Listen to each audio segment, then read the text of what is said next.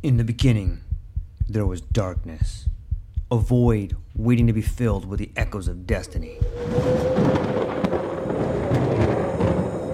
From the depths of time, legends emerged. Heroes forged in the fires of adversity, their stories etched in the fabric of eternity. Through the sands of ancient deserts, across the vast expanse of galaxies, and amidst the tumultuous waves of the ocean, their journeys began. But amidst the chaos, there arose a whisper, a call to action, a beacon of hope. Now, as the world holds its breath, a new tale unfolds, a story of courage, of triumph against all odds. Join us as we delve into the depths of imagination, as we embark on a journey beyond the realms of possibility. For in every tale lies a lesson, in every legend a truth waiting to be discovered. This is not just a podcast. This is an odyssey, a quest for knowledge, a quest for inspiration, a quest for the very essence of what it means to be human. Welcome, dear listeners, to a world of infinite possibilities. Welcome, dear listeners, to the True Life Podcast.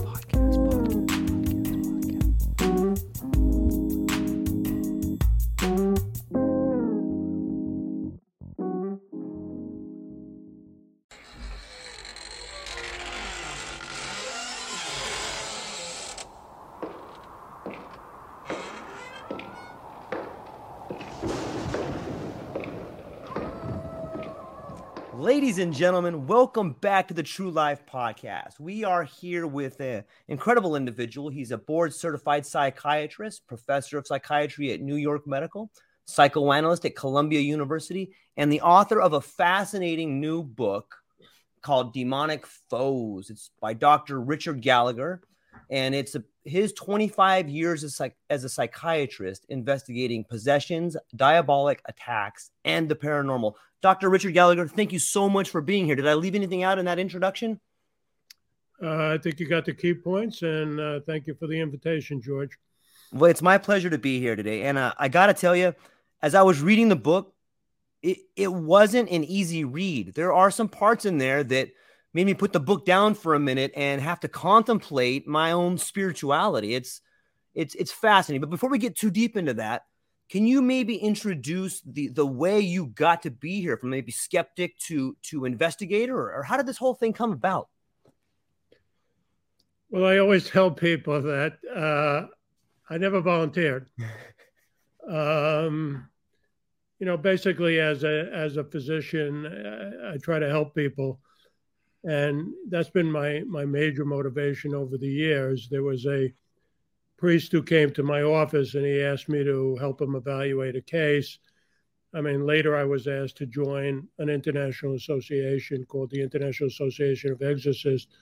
I'm now the longest standing American member, mainly because when I joined, I was a relatively young guy and everybody else has passed on to their reward. But it's a group of 500 exorcists. I'm not an exorcist, obviously.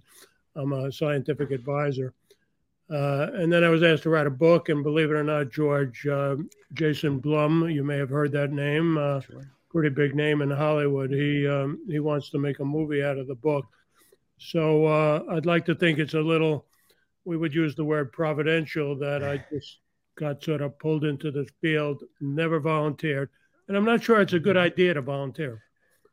Yeah, it comes through in the book. The way you wrote it, I think you got a lot of feelings in there, and you were able to demonstrate to the reader some of the feelings you were feeling with Julia and the cats, and even Father Jacques, or Priest Jacques, coming to you in the beginning. He seems like a pretty interesting individual, this gentleman. He was a very kind man and a very smart priest. And at the time, even though this is not that long ago, about 25 plus years ago, there were very few exorcists, at least Catholic exorcists, in the United States at the time. And so all of a sudden, this somewhat rumpled looking priest, pleasant guy, comes to my office and says, Dr. Gallagher, I'd like you to evaluate a case where I think there's something demonic. And I had just graduated, George, from my residency at Yale, and at that time there was kind of this what we called satanic panic, where people were seeing Satanists all over the place. And so I said to him, "Well, with all due respect, Father, I'm a little skeptical of that stuff." And he chuckled a little bit and he said, "Well, then, Dr. Gallagher, you're the perfect man for the job." Because he wanted someone to be rigorous and someone to ask questions. I mean, it turned out he asked me to evaluate this woman who had bruises all over her body. Obviously, I had to rule out any kind of medical problems or abuse or anything. She had claimed that she was getting beaten up, literally beaten up by invisible spirits. And at the end of my evaluation and medical workup of her, I came to the conclusion. I said, "Look, Father, you're right. There's no medical or psychological explanation for this." And he said, "Well, that's exactly what I thought. Thank you for validating my view that this woman has not a possession, but what they call, at least in America, terms differ from country to country, but what we tend to call an oppression." And after that, I just kept seeing more and more of these cases. He and a colleague of his who did the eventual exorcisms on that Satanist woman you were mentioning, they would travel all over the country seeing cases because there were so few. So I wound up seeing a tremendous amount of cases. In fact, my chairman of psychiatry, who was a Catholic, a very prominent American Psychiatric Association president, said to me, "I've probably seen more of these cases than any other doctor in the world, and maybe any other doctor in history, just because we have the telephone, we have Zoom, and that sort of thing now." Yeah, I want to say too, the book is really well written, from quoting Dostoevsky to sometimes I laughed out loud, especially in your description of when you first met Father Jacques, and you said, "Here comes this crumpled old man. It's probably because his pants haven't been pressed." There was some really good one-liners in there that I move between different emotions. So thank you for writing it in a way that kind of took you through this emotional areas and made you laugh and made you think. And I'm curious, how was it when you first met this case and you were skeptical about it? And then there was all these things that happened that you describe in the book that led to the idea that, okay, this has to be something else. Was there a moment, a shift in your mind, this is real, this is really happening? Yeah, I mean, I suppose I was theoretically open to the idea that some of this stuff could have happened. But certainly in my training as a resident at Yale, I'd never seen anything like it. I knew that there was all this exaggeration about it. So it really took a lot of evidence, George, to convince me. Although pretty soon, when I started to see some even more dramatic cases, it became pretty clear to me that this goes way beyond psychiatry. I often say to people, colleagues I say, "Well, how many psychiatric patients have you had who can all of a sudden speak perfect Latin or know all these hidden facts about people, or in these rare cases even levitate?" Now, while I've never seen a levitation, I've talked to about 35 very credible people who've either reported it to me or witnessed it. So this weird stuff does happen. And after a while, when you get very familiar with it, the way I became, you become pretty darn convinced. Yeah, and it seems that you have found this Ariadne thread that seems to run through the possessions of the entanglement with the occult, or even worshiping Satan alone. And there are some dark things, like the relationship between Julia and David, and some of the things that were happening in there. Like you really had to get close. I once heard it said that the best trick the devil ever pulled was convincing people he didn't exist. And in this book, I think you give some real evidence for some dark stuff. It's tough to read sometimes. Yeah, I was happy that HarperCollins let me write the book Demonic Foes the way I wanted to write it. In other words, I told a lot of stories which people describe as pretty enthralling, but it's also a serious book. Yeah. There's a lot of these schlocky or sensationalist books. There are books about Satanists where people just make up stuff.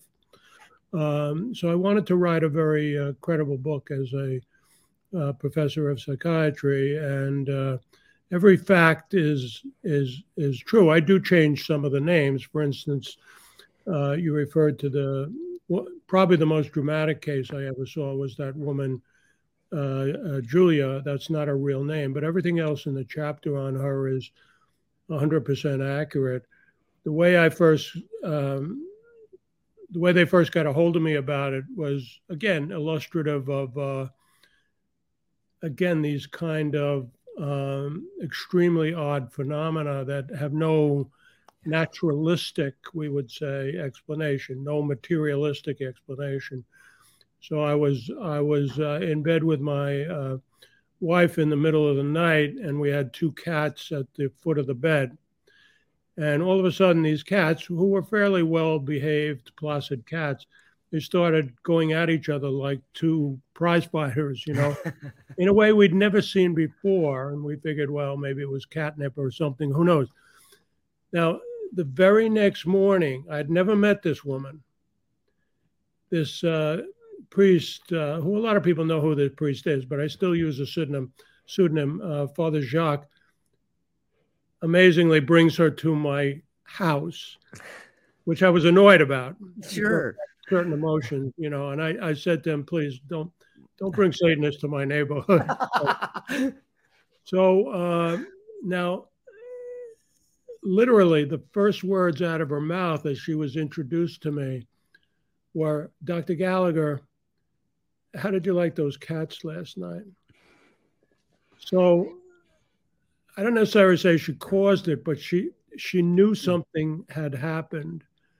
And she claimed all kinds of psychic powers.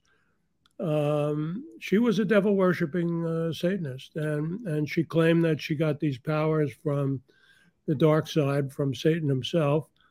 I remember her saying once to me, well, Satan gives me favors. This God you believe in, he's never done anything for me. This sort of skeptical type of argument. And she exhibited quite a few what modern people would call paranormal powers right to me. For instance, she could see people. She always claimed to me, George, that she could see people at a distance. Right. Now, this is something the parapsychologists call remote viewing. So it's reported in the, let's say, paranormal literature, which is kind of a pseudoscientific term. It doesn't explain anything. And when I asked her about it, she said, yes, it's an ability that I'm not gifted or anything. It's an ability that Satan has given me. So I had a comfortable enough relationship with her because I was asked to evaluate her further, even though the exorcist had no doubt that this was a possession. And I myself saw her in trances a number of times, and a voice would come out of her. But she said to me once, well, I can, when I challenged her a little bit, I said, well, I can see the exorcist, who was a guy who called himself Father A. I can see the exorcist. Now, I knew this guy who had become a friend of mine. He was like 100 miles away. So I had a comfortable enough relationship with her that I said, okay, Miss Smarty Pants, why don't you tell me what he's doing and what he's wearing? So she said, I see him. He's walking along the beach. He's saying his mumbo jumbo prayers. And he's got a blue windbreaker on, and he's got his khakis. So I said, well, I'm going to call him. Okay. So I called him, and I said, Father, how are things going? What are you doing? He said, well, Rich, normally I would be at the rectory, but today I decided to drive to the beach, and I was going to say my breviary, the priest's prayers, walking along the beach. And I said, and what are you wearing? And I remember him saying, he was a big, tough guy. I mean, I'm 6'5". I'm 6'5". I used to play basketball semi-pro in Europe. This guy dwarfed me. He was a 6'7", burly ex-Marine. And when I asked him what he was wearing, he said, "Who wants to know?" And I said, "Well, humor me, Father." And he said, "Well, I have my windbreaker on. What color? Blue." And I said, "What else do you have on?" And he said, "Rich, I know what's happening. You're talking to Julia. She's something else. I have my khakis." So she had described him to a T. And not only would she do that, George, but she could tell all kinds of things about people, which again, she claimed that knowledge came from evil spirits and specifically from Satan.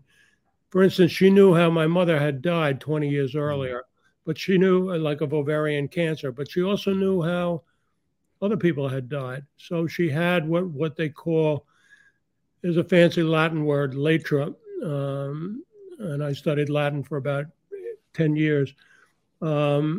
She had all this kind of hidden knowledge.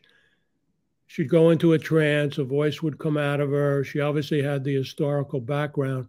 So what you do is you take the totality of the case and you say, look, there's no other explanation but something at best paranormal, but in our case, the explanation being something demonic. Man, I can't see that. I bet you most people have never had something like that happen to them. That can seem to me like that could seem to be used as a tool of intimidation. Do you think that's what she was trying to do? Well, I think she would try to intimidate people. Again, I had a pretty good relationship with her. She respected talking to a doctor, and she knew that she had to talk to me because otherwise, she was so ambivalent about the exorcisms that they wanted her to talk pro bono to a psychiatrist. I would say the intimidating agents are the evil spirits. They absolutely want to intimidate and confuse us.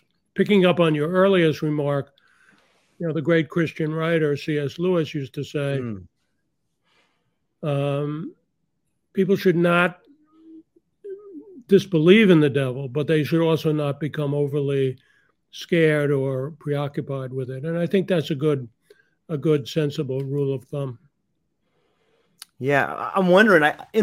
Just going to throw this out here. I'm wondering, in your office, did you have like the screw tape letters, or did she gravitate towards any books in your office? Or when she was in your office, was there some sort of, staying away from idols or staying away from anything that may have a religious figure on it? Or could you see any of that happening? Well, I've obviously read a lot over the years, and I have a whole library that's right. quite immense about that. I mean, in my office, I remember I had some plants, and she claimed that she was a great lover of nature, and that and that Christians were anti-nature and all this, and she had this whole kind of diabolic philosophy, which essentially was sort of pagan in tone. She was a thoughtful woman. I felt sorry for her in some respects because she was scared of the cult. She had told me that she was in love with the cult leader. She was the high priestess. She called herself the queen. And the leader was a truly nefarious guy. But, people's taste, right? There's no explanation for people's taste. She claimed to be in love with this guy. And she also claimed that if she left the cult, she was going to get harmed. So for all those reasons, despite the fact that we did some exorcisms, now, again, I was a family guy. I'm a very busy guy. I couldn't travel to her exorcisms. They were not right in my home area. And, but they were very dramatic, and about 8 or 9 people would always report to me. She is a case that levitated for about a half an hour, according to 8 witnesses, kind of salt of the earth person. She spoke foreign languages. The room went cold for a while. The room went hot. This ex-Marine, Father A, said to me it was like being at the gates of hell, Rich. But be that as it may, because George, she would not really cooperate. You have to reform your life.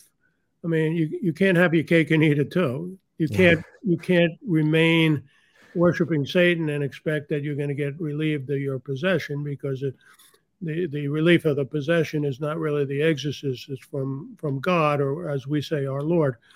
And she wanted to have it both ways. So eventually she did get scared of the cult and she dropped out. And I felt that was very unfortunate, because most cases that I've seen quite a few cases. I've been to quite a few exorcisms in my life. Most cases do get better. So this is an interesting point. In the book, Demonic Foes, you get into this idea about the difference between a psychiatrist or a doctor and someone who's actually performing the exorcism. And there's real differences there. You say it in the book, Demonic Foes, that, it needs to be a priest to perform these exorcists. But I'm wondering, are there some crossovers? Like, it sounds to me, when you see someone who's in a cult, they may have the same psychiatric problems. Maybe a similar history of being abused or being manipulated. It sounds like that there's some manipulation on both sides of the fence. And maybe that's one reason why you were really good at what you did, is because you could provide not only some of the faith-based background, but some of the psychiatry background, to the inner workings of the mind. Interestingly, she was not a crazy person in any way. Right. And she was a pretty thoughtful person. Right. I mean, in some ways, she was somewhat of an interesting person. She had some bad experiences in life, and that probably, there's tens of millions of people who have drug abuse and have bad experiences. So, the average person is not to be worried about getting possessed all of a sudden. She was possessed because she really turned to something very evil. Having said that, she was pretty coherent, but she was looking for help. Maybe she was looking for a father figure in the guy in the cult, and then I thought later the exorcist. So she had her issues, put it that way, which maybe I could understand a little bit better than some people as a psychiatrist. But I don't want to act like possession is a psychiatric or medical illness. Right. It's not. You have to rule out that stuff. And there are people who are schizophrenic, people who are psychotic, people who have so-called multiple personality, people who even people who are evil, or other people who are very imaginative. All these people can think they're demonically attacked. I have to rule that out in certain cases. But on the other hand, then you're left with the real deal. Yeah, once you peel away all of what can be, you're left with what is there. Exactly. It's fascinating to think about. I like the way the book moves from case to case, and then there's a lot of history behind different cases, and it talks about how, even though some things happened in the past, you tie it together to the future. And this has been going on for a really long time. And it just seems like maybe with Hollywood, or over the last 20 years, it has become so sensationalized that it's gotten away from it's done two things, in my opinion. One, it's gotten away from what's really happening, what you describe in the book. And the second thing is it's almost been like, gosh, I can't think of the right word, but like just Hollywoodified. You know what I mean? Like they sensationalized it in some ways. Well, Hollywood definitely does sensationalize it, and they make it sort of into a magic ceremony. You say the right words. It's a little more complicated than that. We believe, and not just in the Catholic Church, but in some other religions too. Certainly, I know many Protestant deliverance ministers. Now, some of them are very expert. Some of them are maybe a little loosey-goosey. The fact of the matter is that the prayers are very important, but the person also has to reform their life. Sometimes people say to me, well, how come only the Christian fundamentalists get possessed? And actually, nothing could be further from the truth. This has been reported throughout all history. Sometimes people say to me, as a psychiatrist, Dr. Gallagher, how does it feel to be out of the mainstream? And I said, what mainstream are you talking about? Most people in America believe in the devil and believe in the possibility of possession. Most people around the world, maybe not so much in a secular area like Europe, But most people around the world believe in evil spirits. In fact, my book was just translated, believe it or not, into Japanese, where there's a great deal of interest in evil spirits. And if you look at history, I was a classics major at Princeton. I took my studies of history very, very seriously, and I became struck as I studied ancient history of how ubiquitous these beliefs were. That throughout the vast majority of history, with a few exceptions, most people believed in evil spirits. So, again, I tell people, I don't think I'm out of the mainstream. Maybe you are. Yeah, and I like how you drove home the point that when we think about possession, most people think possession and that's it, but there's also oppression, and there's two different forms of what happened. And possession is a lot more rare than oppression. A lot of people can have these things happen to them. Can you describe the difference between those two things? Well, there are these different categories, and sometimes people use different terminology. And nobody is saying, George, remember the old Flip Wilson show, The Devil Made Me Do It? Yeah. Are you old enough to remember that? I can. I'm not saying that everybody who struggles with, what we would call sinful behavior or outright evil behavior, you can't go around blaming the devil. But there are these different levels of attack by evil spirits. Some people do get tempted. I think that is something that evil spirits try to do. They try to corrupt human beings.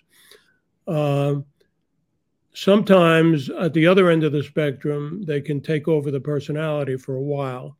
Now, they tend to come and go. Well, I won't say come and go, but they tend to submerge themselves at times. So you can be talking to a possessed person and they may act perfectly normal until they go into this trance, which especially happens during an exorcism. And then the demonic voice emerges. Then there's this middle category that, at least in America, we mostly call oppressions. And there are external oppressions where the person, like the character in the book I call Maria, that was that first woman I talked about who claimed she was beaten up by evil spirits. She had the bruises to show for it. Right. Other people report to me, I'm choked, I'm scratched, pushed against the wall. That's what we call an external oppression, at least what I call an external oppression. Then there are internal type of attacks too, which again, I use the term in the book. Other people use different terms. I call internal oppression. And that's where people's evil spirits have some ability. Now, again, their power is limited, but they have some ability to attack certain people who make themselves vulnerable in their senses or even in their imagination. They can plant ideas in people's heads or images. They can also sometimes take away or influence somebody's senses. If you remember the character, the woman I called Catherine in the book, she couldn't hear anything, but it was very selective. She could not hear anything of a spiritual nature. So if you said to her, as I did on a number of occasions, Catherine, did you go to the store this morning? Yes, Dr. Gallagher. Catherine, did you go to church this morning? I can't hear what you're saying. What did you say? And it was an attempt by evil spirits to make sure that she didn't get spiritual help or advice. So this psychiatric colleague of mine, we had this bright idea. Let's write it on a piece of paper, right? So on a piece of paper, we wrote, what did you buy at the store this morning? And she would verbally then say to us, as she saw this piece of paper, well, I got some potatoes and some beef. Again, this woman was possessed. She was still a very good cook. On the other hand, we wrote on a piece of paper, Catherine, did you pray today? And she looked at me kind of quizzically, a little disappointingly, and said, Dr. Gallagher, why are you showing me a blank piece of paper? So it's remarkable, but the evil spirits in her case, in many ways to discourage or to intimidate her, the word you used before, they would be able to selectively block some of her hearing and even some of her sight. So there are these weird but powerful pieces of evidence that, again, make someone like myself who goes into it with a little bit of skepticism, obviously convinced that this goes beyond material reality. Yeah. So we got a question from one of our listeners here, Dr. Gallagher, and they want to know from Benjamin George, can you define evil? What does evil mean to you? Boy, that's a philosophical question. It is. And as your audience probably knows, people have debated that issue for millennia. Yeah, I think the common sense definition of the term is reasonable. It's people who are doing behavior that is truly destructive, in some sense, even to themselves, but certainly to other people. And do good and evil exist? Again, this is sort of one of those commonsensical things. It's very hard to convince people of those concepts if they're skeptical of it. But I think the vast majority of the human race has always believed in some notion of good things and bad things. Murder is a bad thing. Right. Helping people who are sick is a good thing. So we all have some basic sense of good and evil. Yeah, in the book, ladies and gentlemen, the book is called Demonic Foes. It's a great read. You check it out. I just wanted to get the title out there so everybody can go. It's out in stores right now. But it seems to me that in a lot of the cases you laid out, and let's be clear, not every case that you investigated ended up being somebody that was possessed. You did a great job at going through and talking about the cases. Here's a person that was, here's a person that wasn't. Here's a person that may have been, here's a person that definitely wasn't. And I like the way you laid that out there. It seems to me in quite a few of the cases, the people that actually were possessed, if we take your definition of evil, someone who has malicious intent or is there's murder, there's death. A lot of these people that were possessed, whether it was Speedy or whether it was, Julia, they were up to what I would agree with were some evil practices. It's almost like, there's that old saying that you have to invite the vampire in. It's almost like you have to invite this evil spirit in. And it seems like a lot of people did that. Well, again, it's certainly not everybody, but there are just a certain amount of people, again, in every society who have done something like that. There was a famous book by a German professor. It was pre-Nazi era, who was an amazing psychologist as well as a historian. And he gives reference to literally thousands of cases throughout history and references. In fact, his book very much influenced William Peter Blatty's novelistic treatment of a case, which was also based somewhat on a boy in Maryland who got possessed. So, and this boy had turned, for instance, to contacting dead spirits, and which we generally believe are demons who just pretend to be dead spirits. And on the other hand, once the dark world, you might say, does people a favor, it's a little bit like getting involved with the media, That was a slip of the tongue. Like getting involved with the mafia.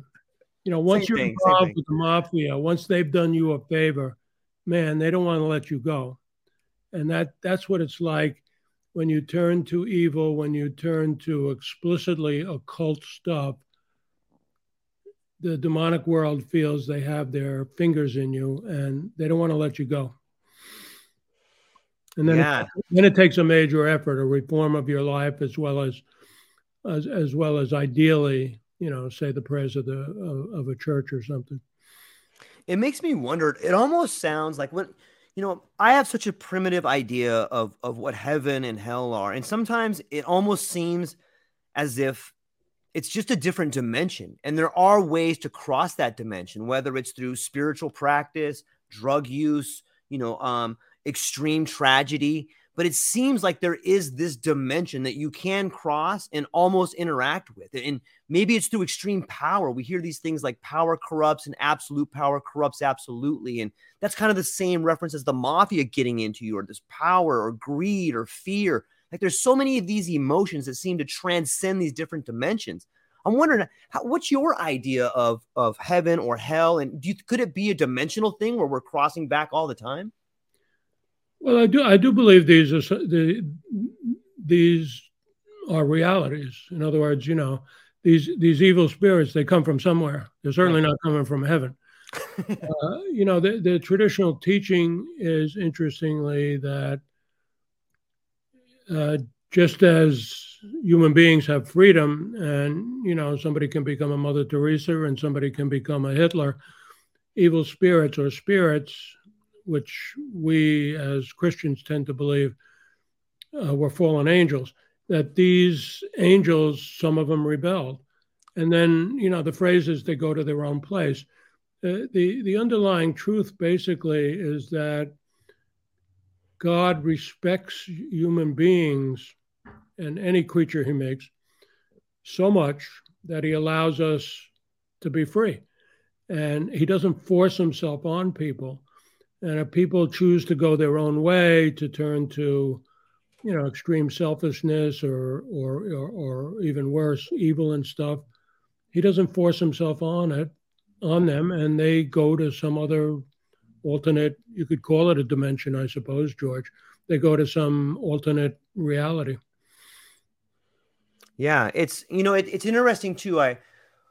I think you referenced Edgar Cayce in there too, how he was able to utilize the same kind, or at least a similar kind of remote viewing to see the future, the past, or other people's lives. And I'm wondering, it seems to me that in a lot of the stories that are told about possession or oppression, that it can be evil spirits pretending to be something else. But I'm wondering, have you ever encountered the opposite? Have you ever encountered maybe a saint or a good spirit that has gone and influenced people? Well, sure. I think when you talk about non-material realities, because that's what we're talking here. Right. Modern science, and I believe in modern science. I believe in evolution. I believe in the Big Bang. I couldn't be a good doctor without believing in lab studies and science. But there is a realm of there's a realm of reality that goes beyond simple materialism. Right. Science is based on technical term methodological naturalism. We've learned a lot by just treating things subject to science and experiments. But the evidence from history is important too. History and phenomena seen in history is not unscientific. You're not unscientific by believing in possession, or for that matter, in the supernatural, that, some people have experienced something, visitation from God, right, something, or an angel or something. I believe in those realities too, and they kind of counterbalance each other. And in some ways, we're in the middle, and we still have our freedom, and we're still choosing whether we're going to follow, as Lincoln said, the better angels of our nature, or whether we're going to succumb to more destructive life. I like that a lot. So this is an interesting question I've been thinking about. It seems to me that lately, with everything going on right now, whether it seems to me there's been this thing in education, in work, in life, in everyone's life for the last, maybe since the Industrial Revolution, that we have just gotten so specific. We've really moved into this idea of specialization. And in doing so, we've really been unable to communicate with each other. And it seems to me we're seeing this reunification of science and spirituality now more than ever. And I'm sad that those two things have come so far apart, because it seems at one time they were a whole. Like, the scientific community was part of the spiritual community, and they have gotten so far away that they don't talk to each other. Do you see it kind of coming back together? I see this book as kind of as a way to mend fences a little bit and say yes and yes. Well, it's hard to know. I mean, I certainly don't want to be personally grandiose about the subject. I do think that in history, you look at a country like Iran today, not to get too political, there are religious abuses too. Right. There are religions that have, even like the priest abuse in the Catholic Church, there are religions that have had a less savory side. Right. So in the Enlightenment period, which sort of what you're talking about,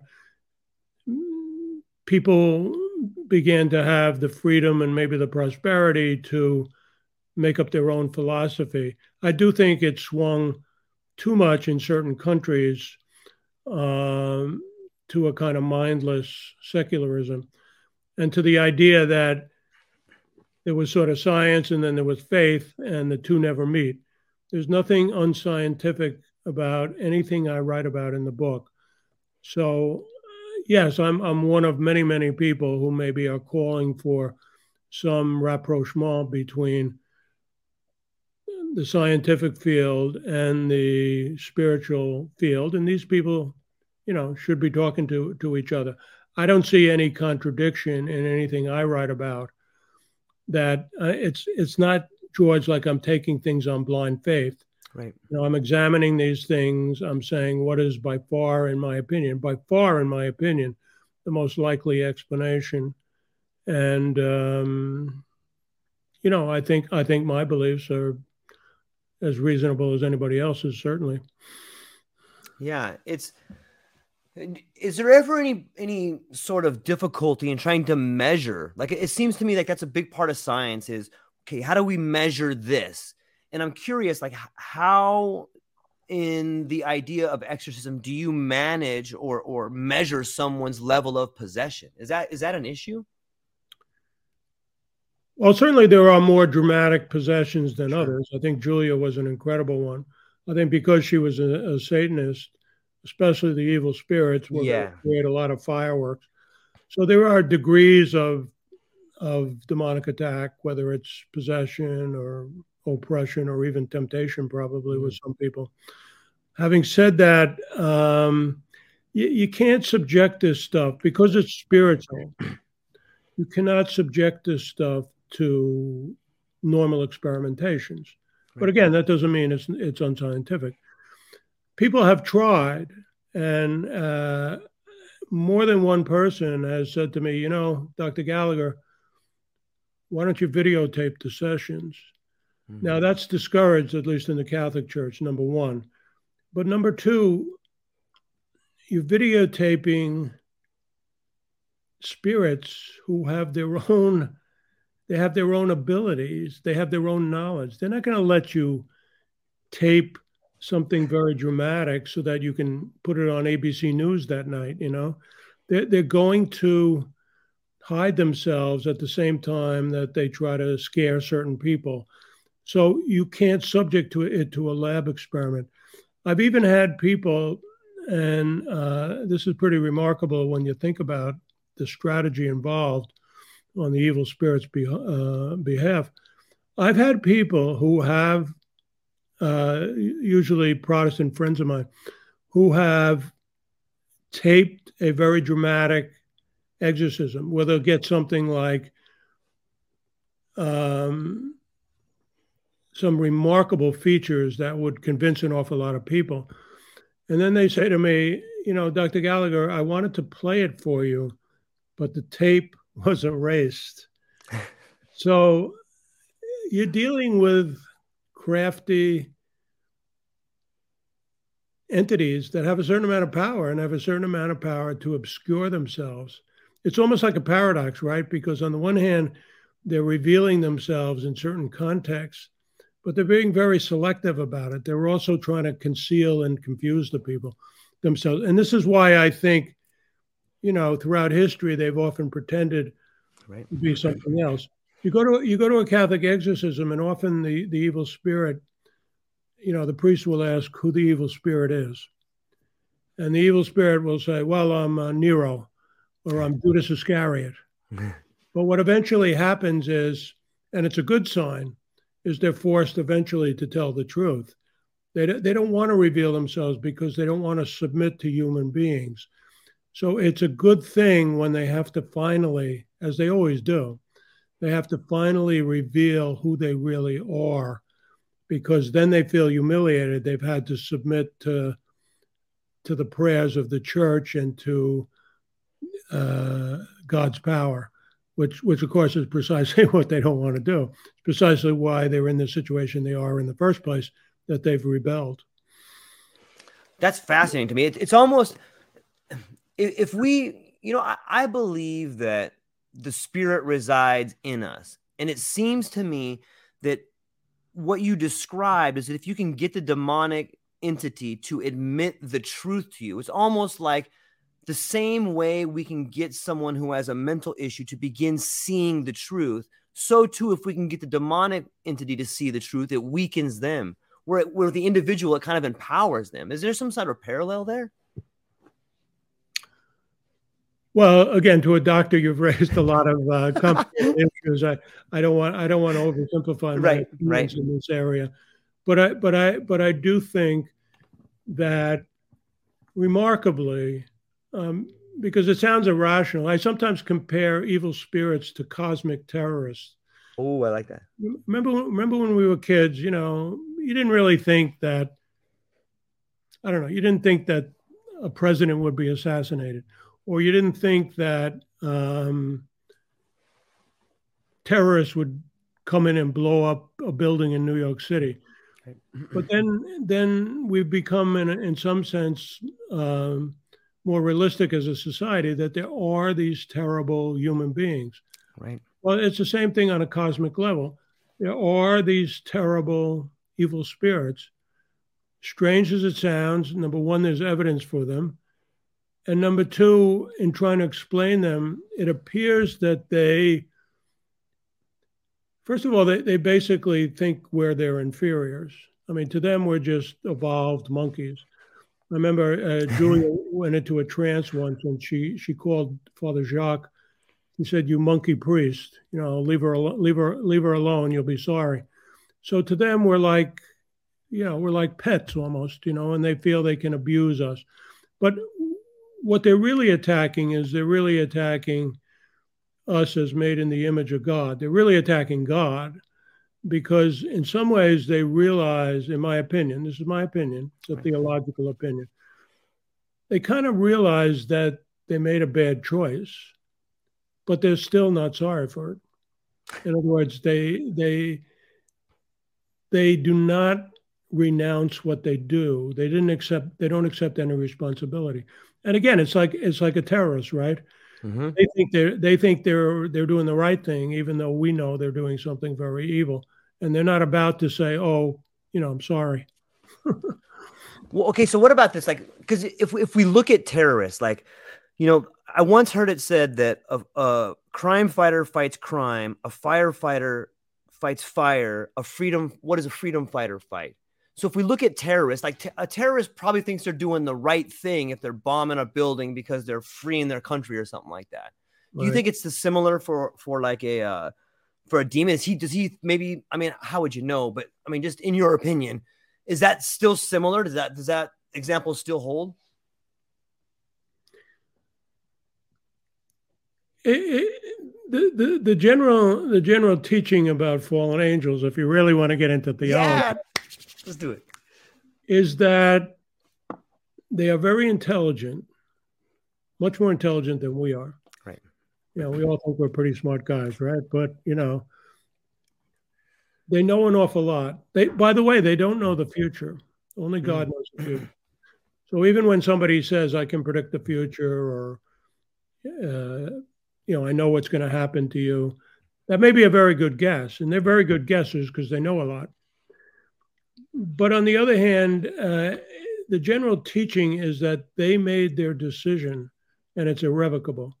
They decided, "Hey, I'm not going to submit to God. I want my own realm." Satan appears to want to be worshipped, and he has some people who worship him. So what did Milton, the poet, said? Better to reign in hell than serve in heaven. There are people who just refuse to want to claim that anybody else, God, whoever, has any authority over them.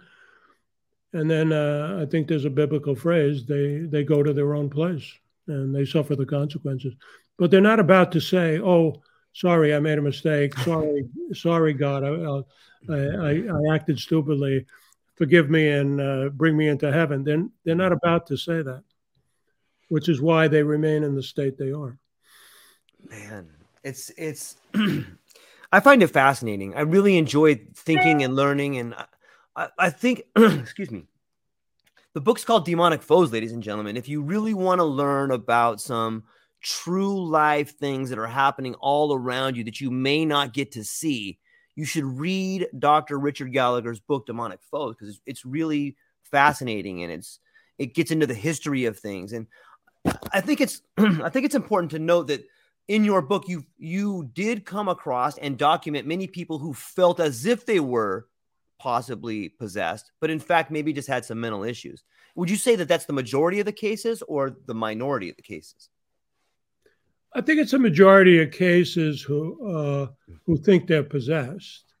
Now you got to remember, I'm a very busy psychiatrist. I used to run the emergency services for my county.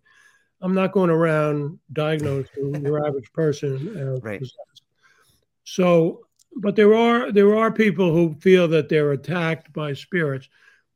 The schizophrenic patient who's hearing a voice of an evil spirit, or maybe the FBI, or maybe, the communist. Yep. They have a brain disorder, or some people just kind of imagine that they're attacked, or they want to blame evil spirits for their problems. So there are a lot of those people, George. On the other hand, the cases I see are usually people who they've often spoken to a clergy already. They've often read a little bit about this subject. They're more credible group of people in asking me, could you evaluate that? And in those cases, surprisingly, now again, we're talking about many, many years, and we're talking about people from all over the world. In those cases, actually, many, many of those people are in fact demonically attacked one way or another.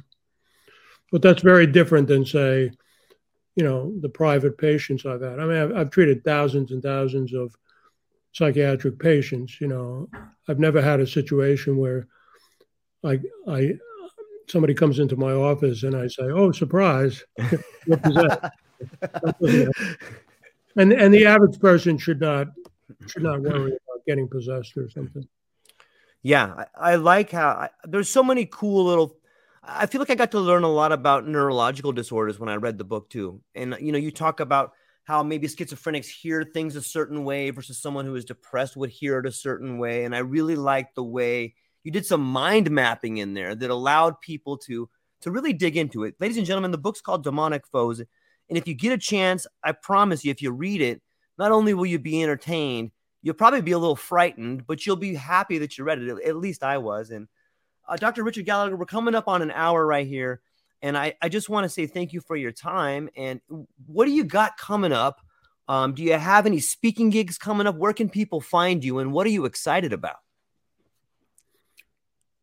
Well, I am pretty excited that Jason Blum of Blumhouse approached me. And he's a pretty big mocker, if you know the term, in Hollywood. And he's done a lot of good genre movies. And he said this is the hottest topic he's ever encountered. So we are putting out a movie. I always do some speaking. George, in some ways, sad to say, I don't always make it so easy to get a hold of me because I would be inundated. I guaranteed hundreds of calls. But I'm always writing and seeing patients, and trust me, I keep myself busy. I can imagine. Are you going to be able to? The movie sounds exciting, and I'm curious. Are you going to be able to retain some sort of oversight to kind of keep it as authentic to the book as you can? You never know. You're dealing with Hollywood. You're dealing with corporate America. I obviously expect that it'll be a credible movie because otherwise, I think it destroys the whole point of the movie. And I think Jason is on board with that. I am executive producer. Nice. But executive producer is sort of whatever they decide to make of it. So, yes, I certainly have input. I'm trying to help make it a very credible movie. We'll see. Maybe you and I can talk in 2 years or so when it comes out, and I'll tell you whether I'm happy with the movie or not. Oh, I would love that. I would love it. I think it's important to probably give some credit to your wife and your family here. Had I brought Julia to my house, my wife would have punched me right in the face. Well, I didn't want to tell the neighbors, I'll tell you that. Yeah, I can imagine. And there's for everyone listening, we just barely scratched the surface of what's in this book. It's a great read. You should pick it up. Usually the books are better than the movies, but I have no doubt with who's the executive producer and the people making the movie's going to be awesome. I'm looking forward to it. I would love for you to come back sometime, and you always have an open line at the True Life Podcast. Dr. Richard Gallagher, is there anything else you want to leave people with before we go? Well, I appreciate you doing a very thoughtful interview for us. So thank you for the invitation, George. The pleasure's all mine. And ladies and gentlemen, one more time, the book is called Demonic Foes. Check it out, Dr. Richard Gallagher. You're going to love it. It's going to be scary, so it's going to make you think about things that you may not want to think about. And as a disclaimer, there is some stuff in there that's pretty disturbing. I'm not saying that Dr. Richard Gallagher purposely tried to disturb you, but some of the things that he dealt with will be mind-blowing. I had to set the book down for a minute and just be like, okay, I got to stop for a second. So ladies and gentlemen, go buy the book. You're going to love it. Check out the movie and keep an eye on Dr. Richard Gallagher. He's an amazing man. Doctor, thank you so much for your time today. I hope you have a fantastic day. Aloha. Very welcome. Very welcome. Same to you.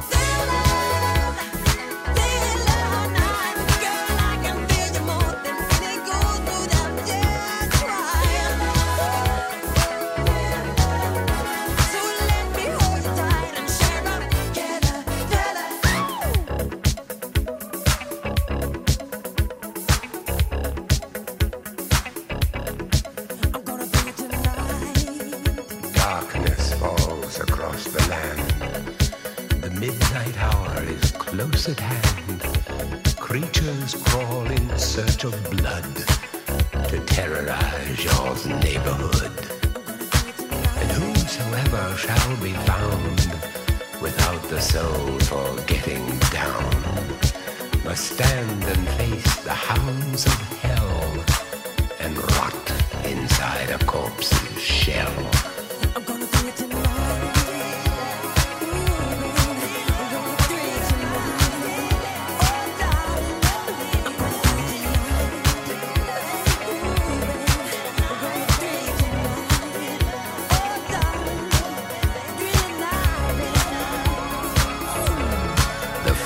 Stench is in the air, the funk of 40,000 years, and grisly ghouls from every tomb are closing in to seal your doom.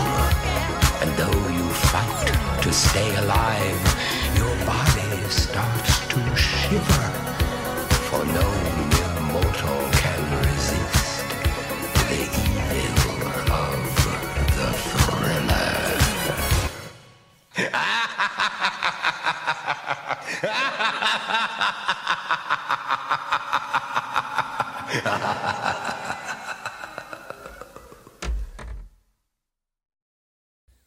Aloha, everyone. Thanks for taking a moment to hang out with me in the True Life Podcast. I truly appreciate it. If you're taking some time to listen to this, whether it's your first podcast with me or you've been with me the whole way, I truly want to say thank you from the bottom of my heart. Additionally, I would like to try to inspire everyone. The world is a crazy place, and if you listen to your heart and you take some chances, I really think the world will unfold in front of you in ways you can't imagine. I've been doing the podcast for about 5 years. Last year, I decided to take the plunge. Well, circumstances dictated that I took the plunge, and I did.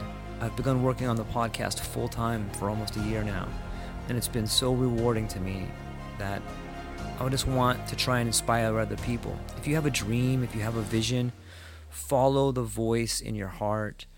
Listen to the song on the wind and embrace the challenge. I think you're strong enough, you're smart enough, and you're good enough to make your dreams come true, but you have to believe in them. And I truly believe wholeheartedly that if you take a chance, a real chance on what is possible, then your dreams will unfold in front of you. Uncertainty can be a monster. It can be something that we run away from. But much like fear, if you stand in front of it, it's not that big of a problem. I know everyone listening to this has a dream and a vision, and I hope you all conquer it. And I want you to know it's possible. Take baby steps and move towards it, and you will get closer to it. Your relationships will be better. Your life will be better.